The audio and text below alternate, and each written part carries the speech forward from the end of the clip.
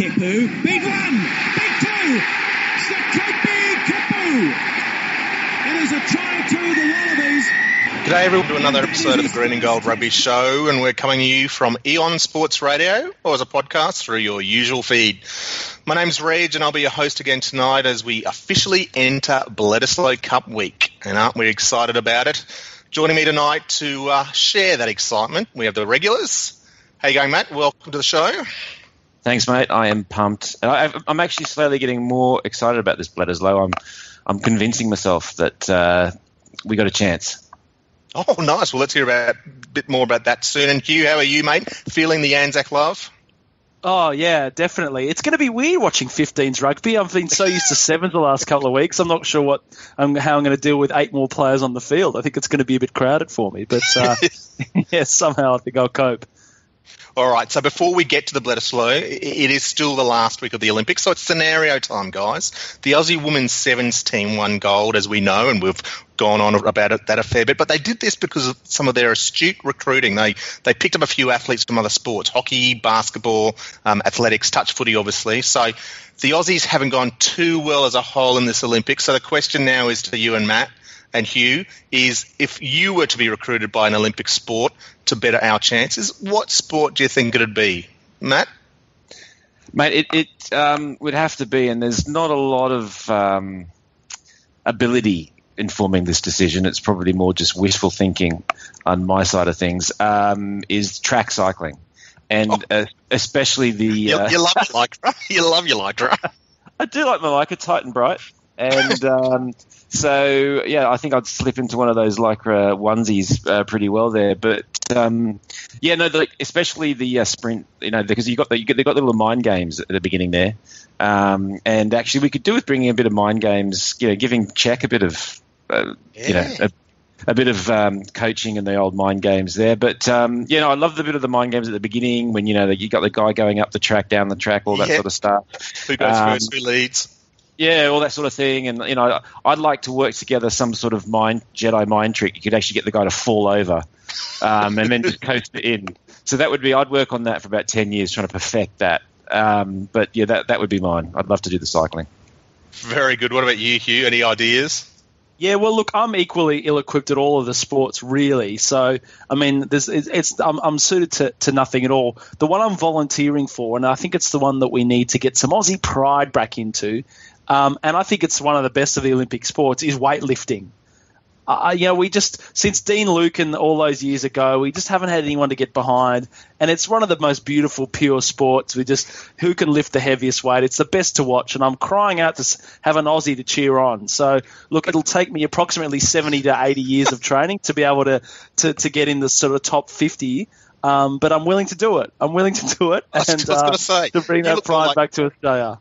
You look more like Dean Lucan now than Dean Lucan in 1984, though. You've got a few things going against you. What, has Dean Lucan got a horrible wasting disease? So I didn't know they had a beanpole division. Like, is that the weight? Yeah, look, but as I said though, I'm horrible at all of them. So really, I mean, we may as well go for broke here and go. And look, I'll probably hurt myself badly, but at least entertaining the nation. That's what it's all about. That is what it's all about. Did anyone see our Greco-Roman wrestling guy tonight? No. Come up against, he was like the guy he wrestled was 30 kg heavier. It was ridiculous. And the guy it was a Swedish guy, just kept getting hold of our fella and just basically throwing him into the ground. Anyway, so I'm not saying that would happen to you, Hugh. All right, excellent. Yeah, well, trampoline's mine, I only realised I remembered it was an Olympic sport. I saw it late at night, but only if it's one of those round ones with the nets on the side. I've got 4 young kids, so plenty of years of practice. We throw as many tennis balls in the middle as we can, put the hose on it, and then the goal is to make everyone wobble off their feet. That gold medal for Australia. No. You can't just lie on it, mate. You do need to do some bounce. Let the kids try and bounce you off. Exactly. Yeah. All right, good stuff. The Olympics wrapping up this week, and as we say, Bledisloe Cup is full steam ahead. But Matt, I wanted to throw to you quickly because I remember many years ago when I was playing that coaches used to tell me that before a game, try and get my hands on the ball and try and get a positive involvement as early as possible. So I thought we should probably do the same on this show tonight, and try and get some positive involvement from the start. So any positive iTunes reviews out there for us? There are, mate, and they come flooding in. This one has come from England, actually. So this one's from Rugby Tragic 75, and he's saying, great appreciation and roundup of the game they play in heaven. Like the format, like the knowledge. Even enjoyed the humble discussion with the Egg Chasers. Will I see the Tars win another title ever? ? So keep them coming in. We love to get our reviews. Good stuff. All right, we're going to get into it. 5 burning questions this week. Those 5 burning questions are in order. Number 1, put simply, how do we beat the All Blacks this weekend? Number 2, as a follow-up, which Wallaby is most under pressure to deliver versus the All Blacks? Number 3, what's your favourite Bledisloe memory? There'll be some great ones there, but what's your standout Bledisloe moment? Number 4, back to the sevens. So the Aussie men went down, Fiji went up, but we were fairly dismal. So should heads roll after this Aussie sevens team performance? And finally, true or false? In 2028, sevens rugby will be bigger globally than 15. So lots to get to, so let's get straight through it. And we're going to ask the simple question, Hugh. I'm going to throw it to you. How do we beat the All Blacks this weekend? It's, no easy answers on this one, Reg, as there really are, Ernest, but I'm going to give as simple as possible. I'm going to say we're going to beat him with defence. Yeah. They've come through a really soft mid-year series against the Welsh. It was pretty fast and loose. And getting up in their face with physical rush defence, it's how we throw them off their game. And it's something that we didn't do particularly well against England. If we can, I'm confident that our attack's going to work well enough to get points on the board. It's just whether we can stop the All Blacks from getting more than us. And that physicality in defence is something that I think we've been lacking for a little while. And if we can rediscover it like we did in Sydney last year in the corresponding game, then I think we're well on our way. If we can get Aaron Cruden and Malachi Fekitoa, who looks like he's coming in, if we can get Crotty, if we can get them behind the gain line early, really pin them back and get, not quite sure who's going to be lining up in the centres for us, to be honest, but whoever it is, if they can get off the line and make a few big hits early and really start to rattle these guys at the breakdown and give David Pocock, Michael Hooper and Scott Fardy something to work with, then I think we're well on our way to a good win. Yeah, it's an interesting one, Hugh, isn't it? Because that defence, so much of it is attitude at this level, and it's the one thing you can really get them working on. And that's I think we've been together 2 or 3 weeks. We obviously had a poor series versus England, but if they can get that defence right, it can make such an impact on this series, and particularly against a team like the All Blacks. You shut them down, which is no easy streak, but you shut them down, you take away a massive string to their bow. Matt, what are your thoughts on this? Is it as simple as defence? Any other layers to this? No, I think it is. I mean, I'm going to double down on that. I think I don't remember a super season when it's been quite so clear and obvious across the New Zealand teams that there's a master plan.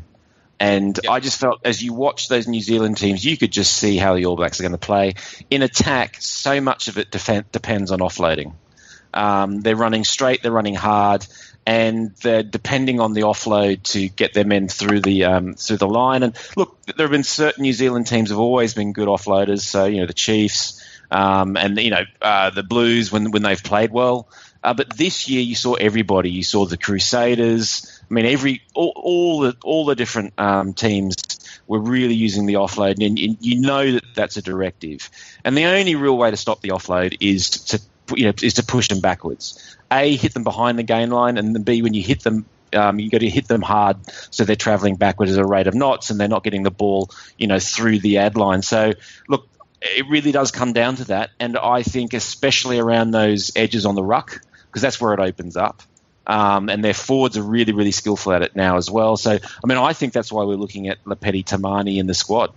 Because, someone else who can make those big, big hits. And so look, I think that's really, really important. And then once we're doing that and starting to cut off that sort of, primary source of yards, I think the pressure could really start to come on what is actually a relatively inexperienced All Black backline. So, look, I was just doing some numbers and looking at it today, and, the All Blacks are going to be missing, McCaw, Carter, Nonu, and Smith. Between those guys, you've got 457 caps that are walking out the door. The people who are probably going to replace those guys, Sam Cane, Bowden Barrett, Ryan Crotty, Fekitoa, their total caps are 95. So you've got a delta or a difference there of 360 caps. And like I say, I think putting those guys under a bit of pressure that the likes of they haven't seen. I think as Hugh was saying, they didn't see it in the Welsh, and they haven't really seen it at super level. I think if we can get some of that pressure on them, I think it can look like a really, really different world. And obviously, if we've got a lot of those European guys coming back, I mean, between Giteau and Adam Ashley Cooper, you've got 216 caps. So if we can get some of that experience back into our back line, I think, and have a little bit more composure, maybe play a little bit more territory, play a little bit smarter, I think we can really start to get some pressure on them. And but that all starts with defence, as Hugh said. Yeah, it's interesting. You talk about Giteau and you talk about the territory.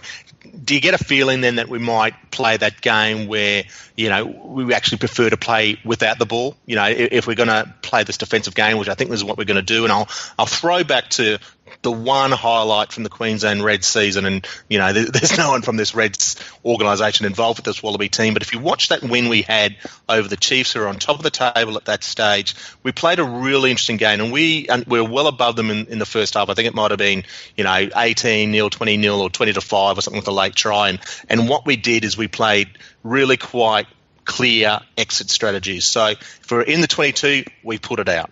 We knew they were going to run it, we put it out.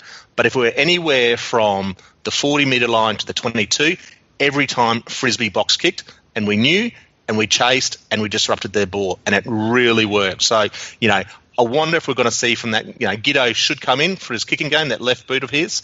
I wonder if it means Geniel gets a gig over Phipps because of his kicking game, that dreaded box kick.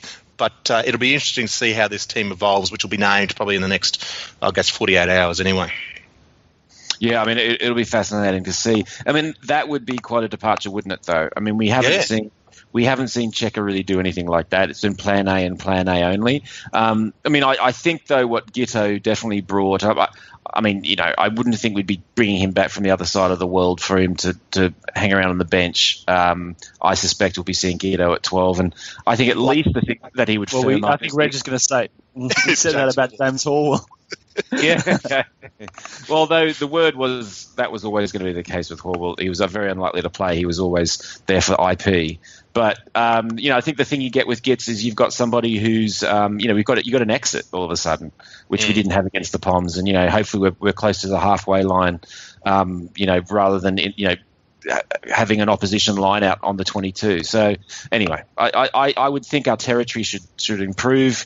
Can we play a different game? Can we play a plan B like that? That would be a big change. Yeah, and it might come down to some of those individuals. I mean, some of my standout memories from last year are those Michael Hooper attacking tackles, where he'd shoot out of the line and just smash one of the opponents and drive them back a few metres. And we didn't see that versus the Poms. There's a different strategy of him hanging wide. And the other key defender, particularly from a Cheika team, is Kane Douglas, who didn't play versus England, wasn't available through injury and played a couple of games for the Reds and has been with this Wallaby squad. So it'll be interesting to see if he plays a role in this series. Hugh, you're a lock forward. Douglas could be a key man for this Wallaby team. Oh, he's the key man. I think we looked at, thinking back to that World Cup, those big moments, those big defensive plays, were led by Kane Douglas and probably Scott Fardy too.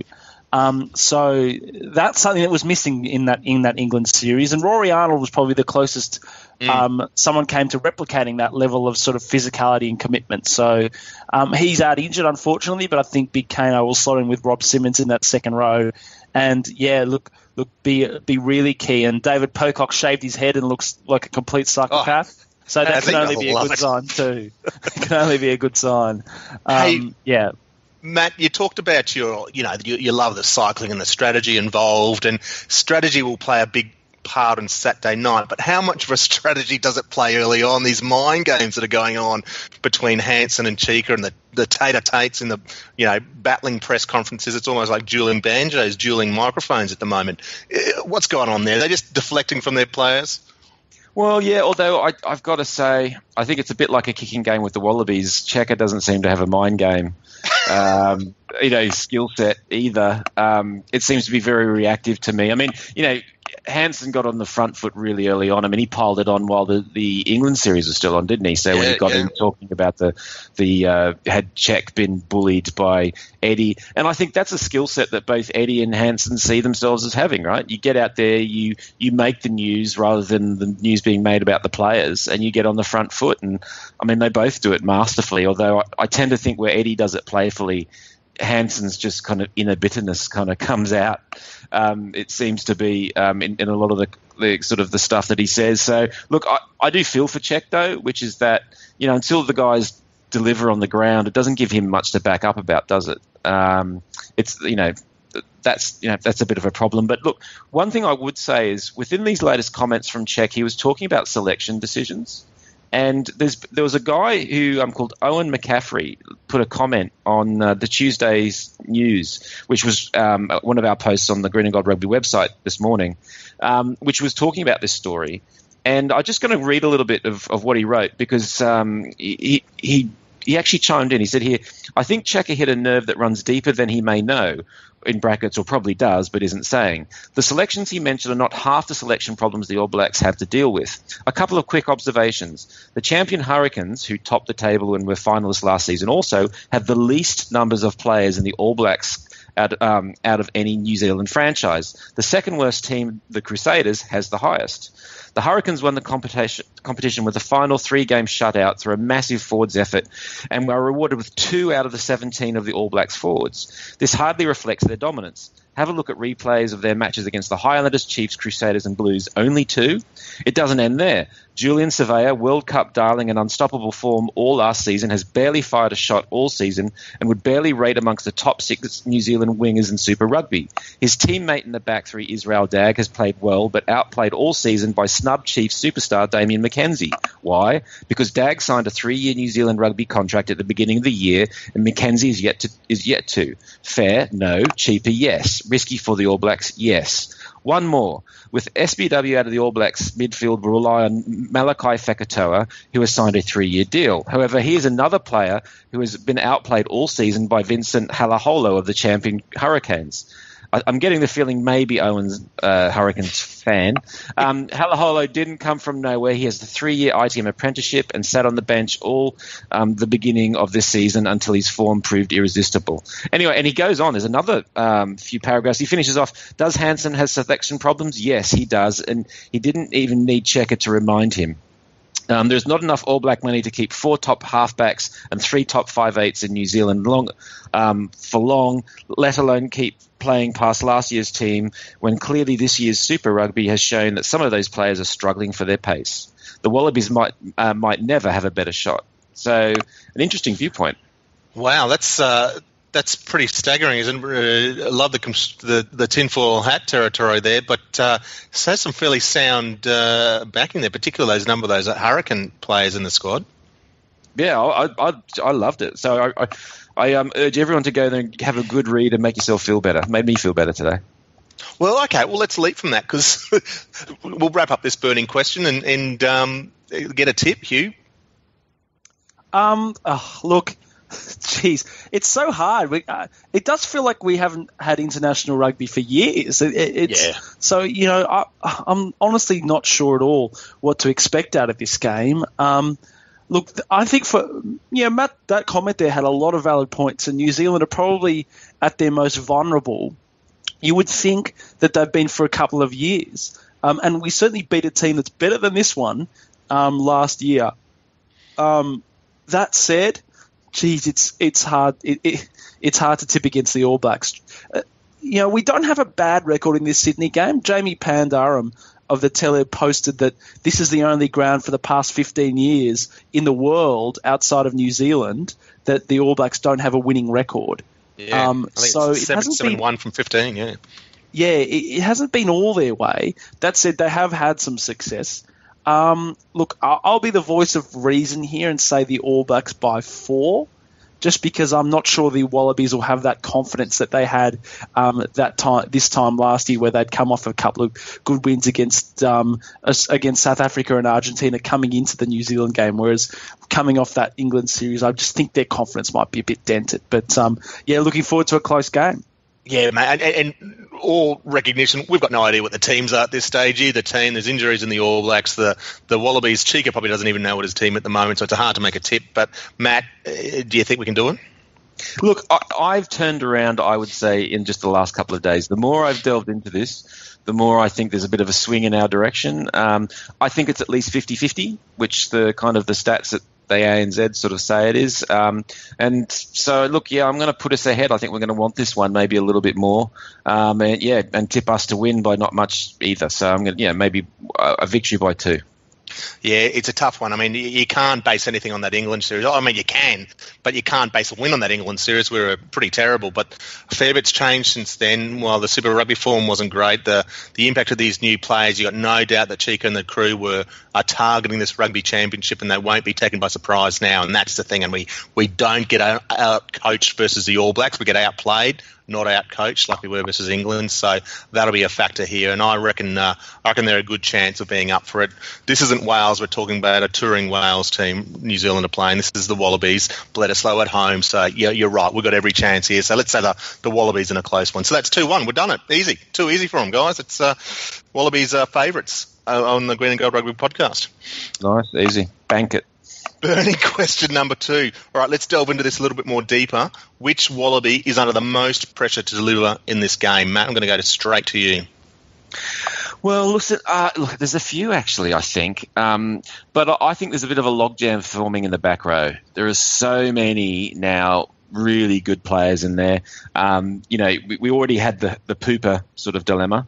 And that's a combo that it's really hard to go past, especially with Pocock's new haircut. I don't know how we can leave him out too much. You've got Sean McMahon. He's been playing really, really well, and we know Czech really loves the physicality that he brings to the game. You've got Lepeti Tamani. He's a big boy. He hits hard, and I think that's exactly what Czech's going to want around those fringes when the All Black forwards try and get a rumble on. And the one guy that then leaves is Scott Fardy. And look, I don't think Fard's had his best series. I mean, we love him, Green and Gold Rugby's own Scott Fardy, and love the rugby he plays. But I just really think, probably for the first time, I think he's under real pressure. I think everyone's thought it's the whole 7 battle, but actually, if you lock in the Pooper, it kind of leaves the third man out there under pressure from McMahon and Tamani. So, yeah, I think Fard's, is going to be under a bit of pressure there. Can he bring the physicality that the two guys breathing down his neck can? Yeah, it's a really good call. He was behind his best late last year too, and we haven't seen it much this year. And again, that changed game plan for the Wallabies versus England. But you're right, we need Fardy at his best. So I think that's a pretty good call. Interesting to note, Pocock's haircut. You put him with Fardy, and it makes a pretty good combination for our skin. What do we call them? The Bullet 15. That might be our back row, all done and dusted with those two, and we'll chuck in Michael Gunn from the Reds, who's shaved his head as well. So, Hugh, what about you? There's a lot of players under pressure, but you've got one pretty interesting considering the status in the Wallaby team.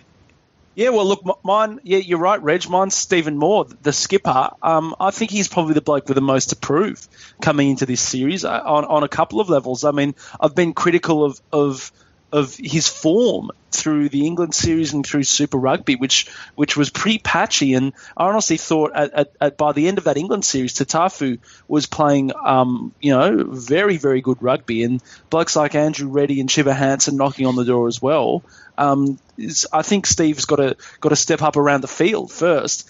And that's before we even get on to the issue of leadership, which I think we can agree was lacking pretty sorely in that England series as well, with decisions to kick for the corner when we should have taken the points in that Melbourne game especially, and just a general sense that we were not treating referees in a manner that was getting us any sort of dividends in the back end of matches. So. Look, there's some big questions over Moore, and he's an all-time legend of our code, and I love him, and will always be an all-time great Wallaby. But I feel like he's really got to step up and stamp his authority on this side, because a bit like Steve Waugh when he needed 100, you couldn't. you need your form to lead the way before, the leadership stuff follows and makes everything else a lot easier. So if he can come out and have a barnstormer against the All Blacks, I think that'll do a lot to ease the nerves in the side and ease the nerves of those around him, because he's such a key player to us and Hooker's such a key role. Interesting to see that leadership issue brought up during the week in the news as well. It was acknowledged by the Wallabies that they have a leadership issue, particularly how they deal with the match officials there. Hooper quoted during the week that it's something they've been working on. So really important, but it's something been very obvious probably for the last 12 months from a Wallaby perspective. So bang on, really good observation there with Morey. From my perspective, I'll go to the 10 jersey in Bernard Foley, assuming that Bernard will start again, and I'll lay it on the line. I think he should start at 10. Quade Cooper's back and he's training and he's fit and about to announce his sign with the Reds by all reports. But Foley has earned his 10. He copped a lot of criticism during that English series, I thought rather unfairly. He did make some mistakes, but he wasn't Robinson Crusoe. I thought he looked sensational that first 25 minutes or so versus the Poms in the first test. His big challenge is this kicking game, and that's where the Giddo outside him will assist him. But you just got to go back to that English test in the World Cup last year where his kicking game was superb on his own right. But Foley is under pressure and he can't be the type of fly half that has to rely on the person outside him. He needs to be his own man here, and how we play this game will largely come down to his execution. And when you've got Quade sitting on the bench for all the skills, and we know Cheek is a fan of him and has worked hard to get him back into the game in Australia, many people calling, mostly north of the border, obviously, calling for Quade's inclusion. Perhaps Quade will have an influence like he did supposedly on that Sevens team and lift Foley's performance a couple of cogs, because it's critical that 10 role does control the game. But you just get a sense that Foley will be a little bit more wary about who's behind him at Wallaby training now. So can I just ask, Reg, I don't mean to burst the Queensland bubble here too much, but between Quade's performance at Eden Park when we lost by, 20-odd points, which I think might have been the last time he played for the Wallabies, and now, what makes you think that, that he's pressuring Foley at 10? Well, I think Quade's the only fly half that has beaten the All Blacks in the last, probably since Larkham's retired, twice. Larkham. Didn't Bernard Foley beat? Yeah, maybe last year. Last year he must have, doesn't he? But 2 times then. Who's beaten them the most? Come on, something. He's beaten the All Blacks more than any other Wallaby fly half in the last decade. Right. Little asterisks. These facts may not be accurate, but look, like I said, I'd still pick Foley, but I think Quade in form, and we have no idea what his form is like because we haven't seen him, is the superior fly half in terms of his execution, his kicking game, his variation of his kicking game, both his distance and short kicking game, his passing game superior. In my eyes, it's just his ability to run the team. So I still maintain Foley does go hiding sometimes, and that's why you need that dominant 12 outside him, which is the point I mean, that he's got to be his own man and control the game. And we actually saw that versus England last year. But like I said, Foley's still the man for this test, but he knows he's got someone pretty good behind him. Can I give a shout before we... Oh, sorry, you're going to go, Matt. I just wanted to say... I get a sense you're going to support me, so you go first. Yeah. I'm always going to support you, Reg. I mean, really, you are the heart and soul of this podcast, and other people may try and hog the glory, but we really know what the people want to listen to. No, you're right. I think having his presence in camp has got to be a rocket up for Bernard Foley. It's a bit like, there's having Quade and those guys in the Sevens camp. Nick Cummins and those 15s guys. They may not actually have got on the field, but what they do to sort of just throw the established players off kilter a bit and make them work that little bit harder. I fully expect it to have an effect, whether Quade gets on the field or not. It can only be a positive for us. Look, I really agree with you there. I think having Quade in there really, really helps with the depth. It was something that I really worried about during the England series, which who was going to step in, let's say, if something had happened to Bernard. But it would be a really, really big ballsy call to throw, Quade in now, without, like I said earlier, without having seen him really do anything at, fly half for a long, long time, especially not at international level. Yep, fair call, Matt. Well, let's wait and see when the team is announced, and hopefully Saturday night is a memorable one for the Australians, which brings us nicely to question number 3 here, and we're talking about favourite Bledisloe moments. There's been so many of them, but let's recap a few of our favourites. We'll go straight to you, Hugh, first. What's your favourite Bledisloe moment?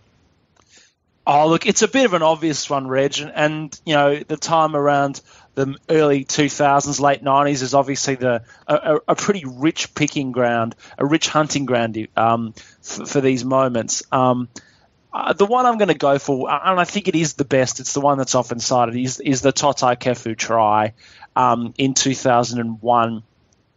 2001? Yeah, it was yeah. And that was John Eales' last test after the British Lions victory. And it was just a perfect moment. And you see, you see him beat the first tackle and drag 2 or 3, and even then you think he's probably not going to score it. And then you just see and to credit to Channel 7 covering it at the time, and they cut to the different camera angle at the perfect time to see Totai Kefu's arms stretch out somehow around 3 or 4 defenders and get the ball next to the post, and it's a pretty priceless moment. And Reg, we were saying we looked at a replay of this this afternoon, and actually there's quite, well, what seems to me to be quite an obvious knock on at our maul before the try is scored, which I think has been glossed over in the way history's looked at this one, because I think if that had happened again we might have been pulled back for it, but luckily that was overlooked, and we had a famous moment there. So I think that's my favourite. Love it. There's a cracker for so many reasons. Also, a fantastic, perfect throw from Michael Foley to Matt Cobain in that one as well. The one-handed throw too. It's a lost art, isn't it? I think we should get these videos up on the on our post so everyone can have a look and relive it as I did this afternoon, because it was that's a brilliant one. What about you, Matt? What's yours? Well, look, I mean, a close second, like an honourable mention, was just last year. Going into, was it 29-17, the final score? So, going to that last 5 minutes of a Bledisloe test and looking at the scoreboard, and I was there and thinking, we can't lose this. And I can't remember a test against the All Blacks where that's been the case for a long, long time. And it wasn't just that, but it wasn't just a scoreline. It's like we had them physically beat as well. So that was a big, big one for me. But the one that just, again, it's back to those early 2000s. You'll give me the exact date, I'm sure, Reg, but is George Gregan's tackle on what's his name? Jeff Wilson. Yeah, Jeff Wilson. Can I tell you how far you're off? 1994. Get out of here. No, 1994. The game wasn't even professional at that time. Oh my God. Okay, so that's how. That says more about my age and how I compressed those years. Look, and for me, it was a special thing is I hadn't seen any Aussie rugby for a few years because I'd been overseas at university, and there wasn't any. You didn't get any TV coverage of those Bledisloe games. Then I finally managed to see one, and I managed to see sort of George Gregan play for I think probably one of the first times, and so to see him pull that off, he just basically made himself, I think, with that tackle. The look on Wilson's face was just priceless. That was a MasterCard moment. Wasn't it brilliant? But Gregan, if you remember that game too, also pulled off a couple of massive hits. I think one on Richard Lowe and one on Ian Jones, just front on, one-on-one, a huge tackle. So that was massive. So, that was 94. And the other thing about that game, you remember how it started, Matt? No. A try from the kickoff. So David Knox kicks off. It's a perfect take by, I think Eales chasing the kick, re-recycle, straight out to David Knox at fly half. He puts up the bomb. Jason Little from outside centre charges through, regathers the bomb over the try line, scores a try. All Black Bledisloe Cup try within 30 seconds of the kickoff. Easy pickings back those days, mate. Amazing performance. That's a cracker. I love that one too. All right, from mine, and I could go back a bit further and say that 1986 Bledisloe Cup series over in New Zealand, when I think it was the first time for decades that we'd actually won a test series in New Zealand, and there's a particular try by David Campese which sealed the series for us. But I'm going to go to the year 2000. And there were two remarkable All Black tests played that year, the game of the century, which the All Blacks won 39-35 in Sydney. But my moment is a couple of weeks after that, in the return bout in Wellington, which Australia won 24-23, and the moment is that John Eales kick. And what I love about this kick is that, we were behind, and it was, 5 or 6 minutes of extra time afterwards, and we kicked for the line, and the All Blacks took the line out. I think Craig Dowd might have given away the penalty. And Ealesy, and I think that at this stage our regular kicker, who was Mortlock, was off, and Ealesy didn't hesitate, and he stepped up, pointed at the post and took the kick himself. Just that tremendous calm leadership of Ealesy. Took the kick, raised his arms, and the angle of the camera was such that, Ealesy's arms, just from a perspective, looked like he was towering over the goalpost. It was just this great image, and just, it just typified that Wallaby success of that era of these last-minute gritty wins against the All Blacks, where they just produced it and they did it, which Todd I did a few years later, as Hugh mentioned. Yeah, that was an amazing kick. Just the calmness in which he did it, just ridiculous. It seemed. And you forget there were a few others around those times too where we really pulled it out. I seem to remember a game which Matt Burke kicked a very late goal to win us a game that period maybe. Yeah, and then there's a few others too. A little bit later, I remember a late try. It was quite a bit later now. That Scott Staniforth under the post in Melbourne, I think, was another really good sort of last gasp win.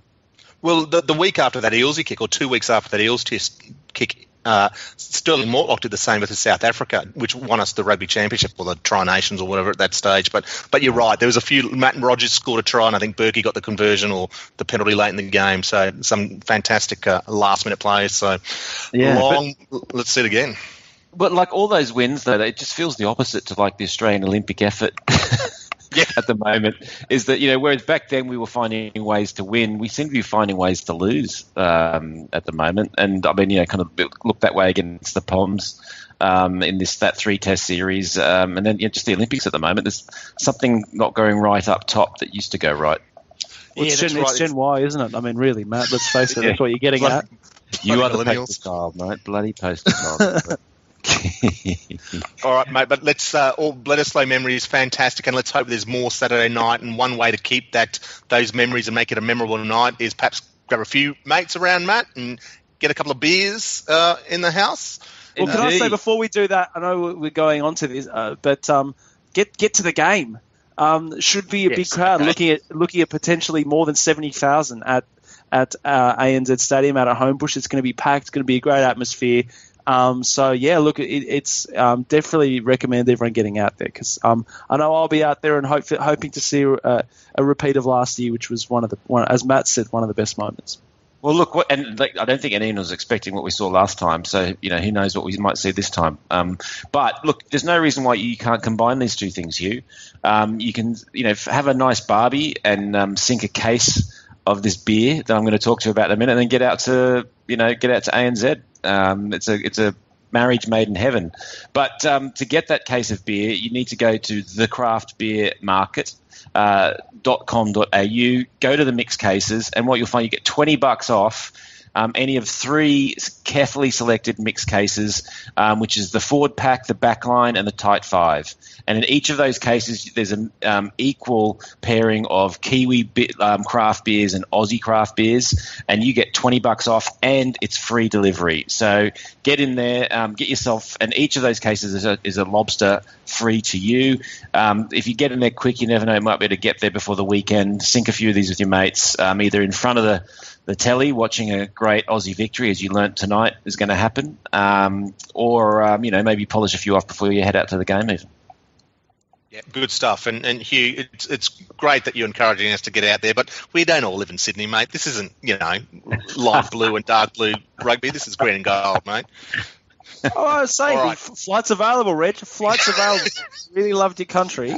I think you'd be down here, but look, let's not go into that. All right, we've got to move on. We're wrapping up towards the end of the show, and we're going to move on for the Bledisloe, and we're going to take another glimpse back at the Olympics and the Sevens. And the Aussie men failed, I would suggest dismally. They won 2 from their 6 games. I know the AAU set a strategic target of them medalling this tournament. We haven't. Should heads roll as a result of this Sevens performance by our men's team, Hugh?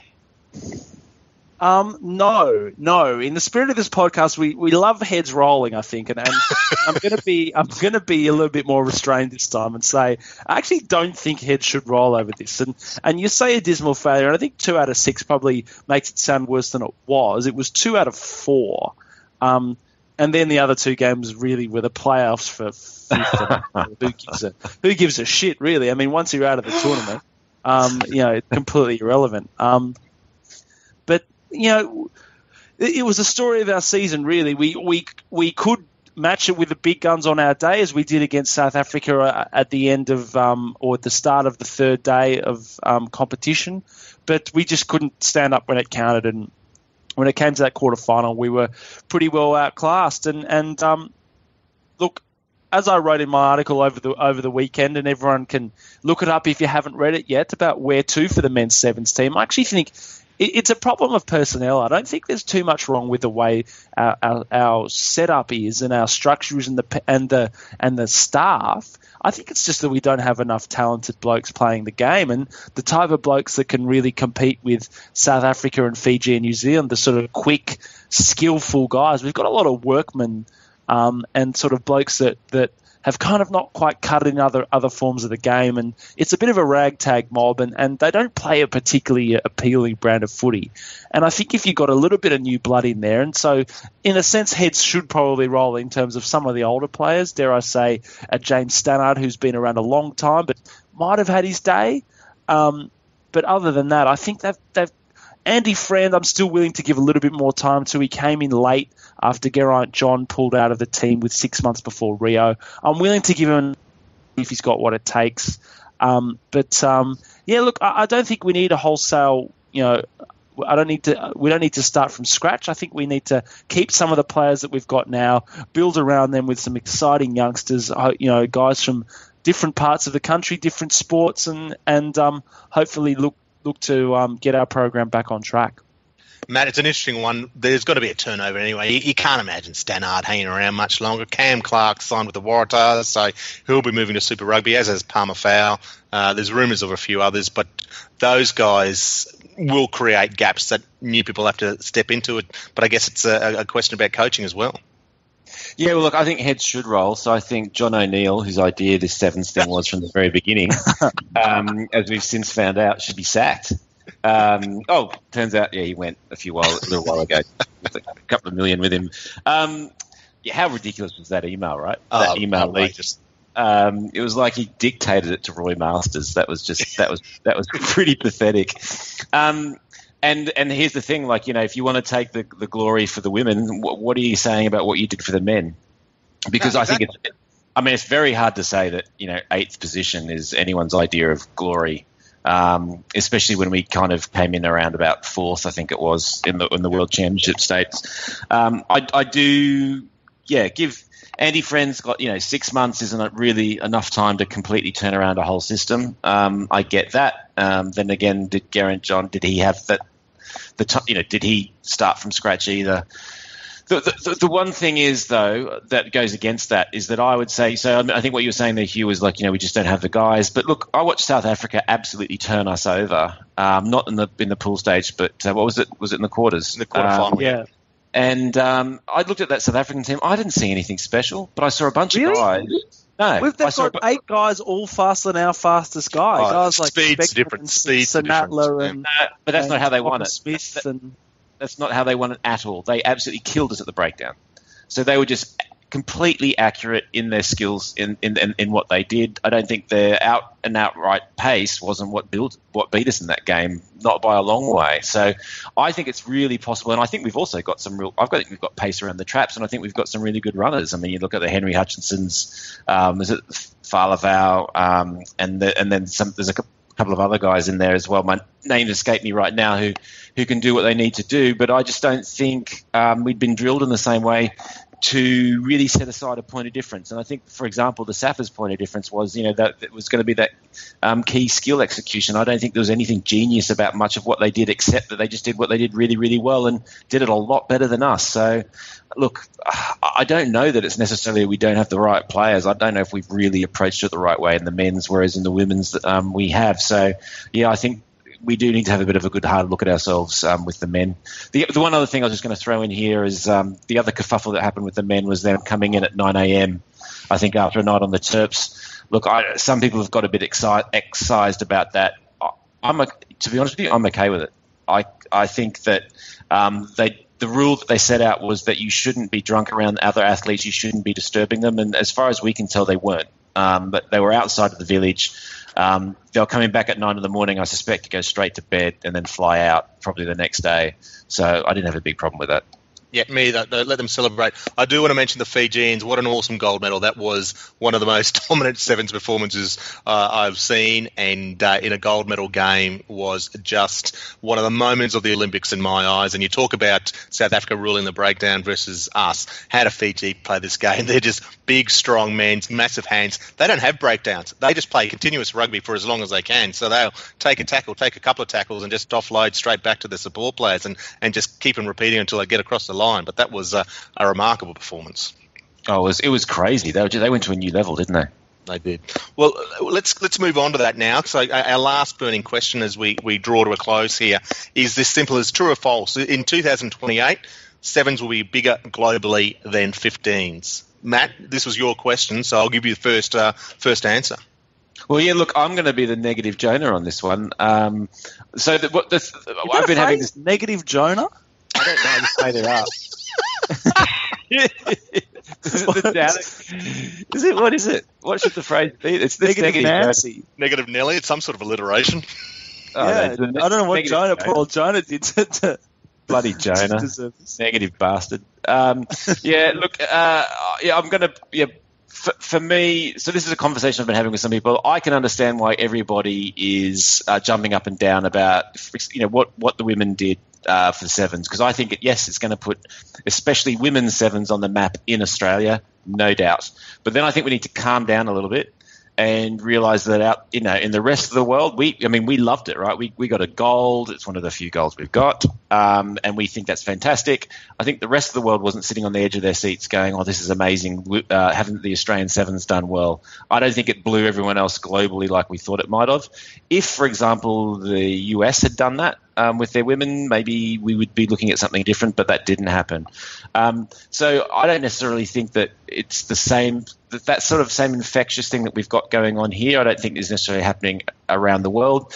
The other bit that I think people are getting a bit carried away is they're thinking, well, look, rugby 15s is on the out. This rugby 7s is going to come through. Rugby 15s is not on the out, especially in Northern Hemisphere. It's going gangbusters in the UK. It's going gangbusters in France, and it's just about to take off in the US. And it doesn't actually need the 7s to do that. So, look, will 7s do better than it's doing now? Yes. Will it become, a much stronger thing and continue to build? I think so, yes, but I don't. Even in 3 Olympics time, I still don't see it overtaking from 15s. And I think it's got some other problems, like the fact that you need a 7s tournament. You can't just really have a 7s game on the weekend where you can with a 15s game. I'm talking from a television point of view or from a tournament perspective. So I think it's got some struggles. It's actually got the reverse problem, whereas 2020 is an easier thing to watch in a couple of hours. A 7s tournament isn't. Which is the reverse thing of test cricket versus 2020. So, I think there's a few reasons why I don't think it will. But over to you, positive Pams. Positive Garys, thank you. You?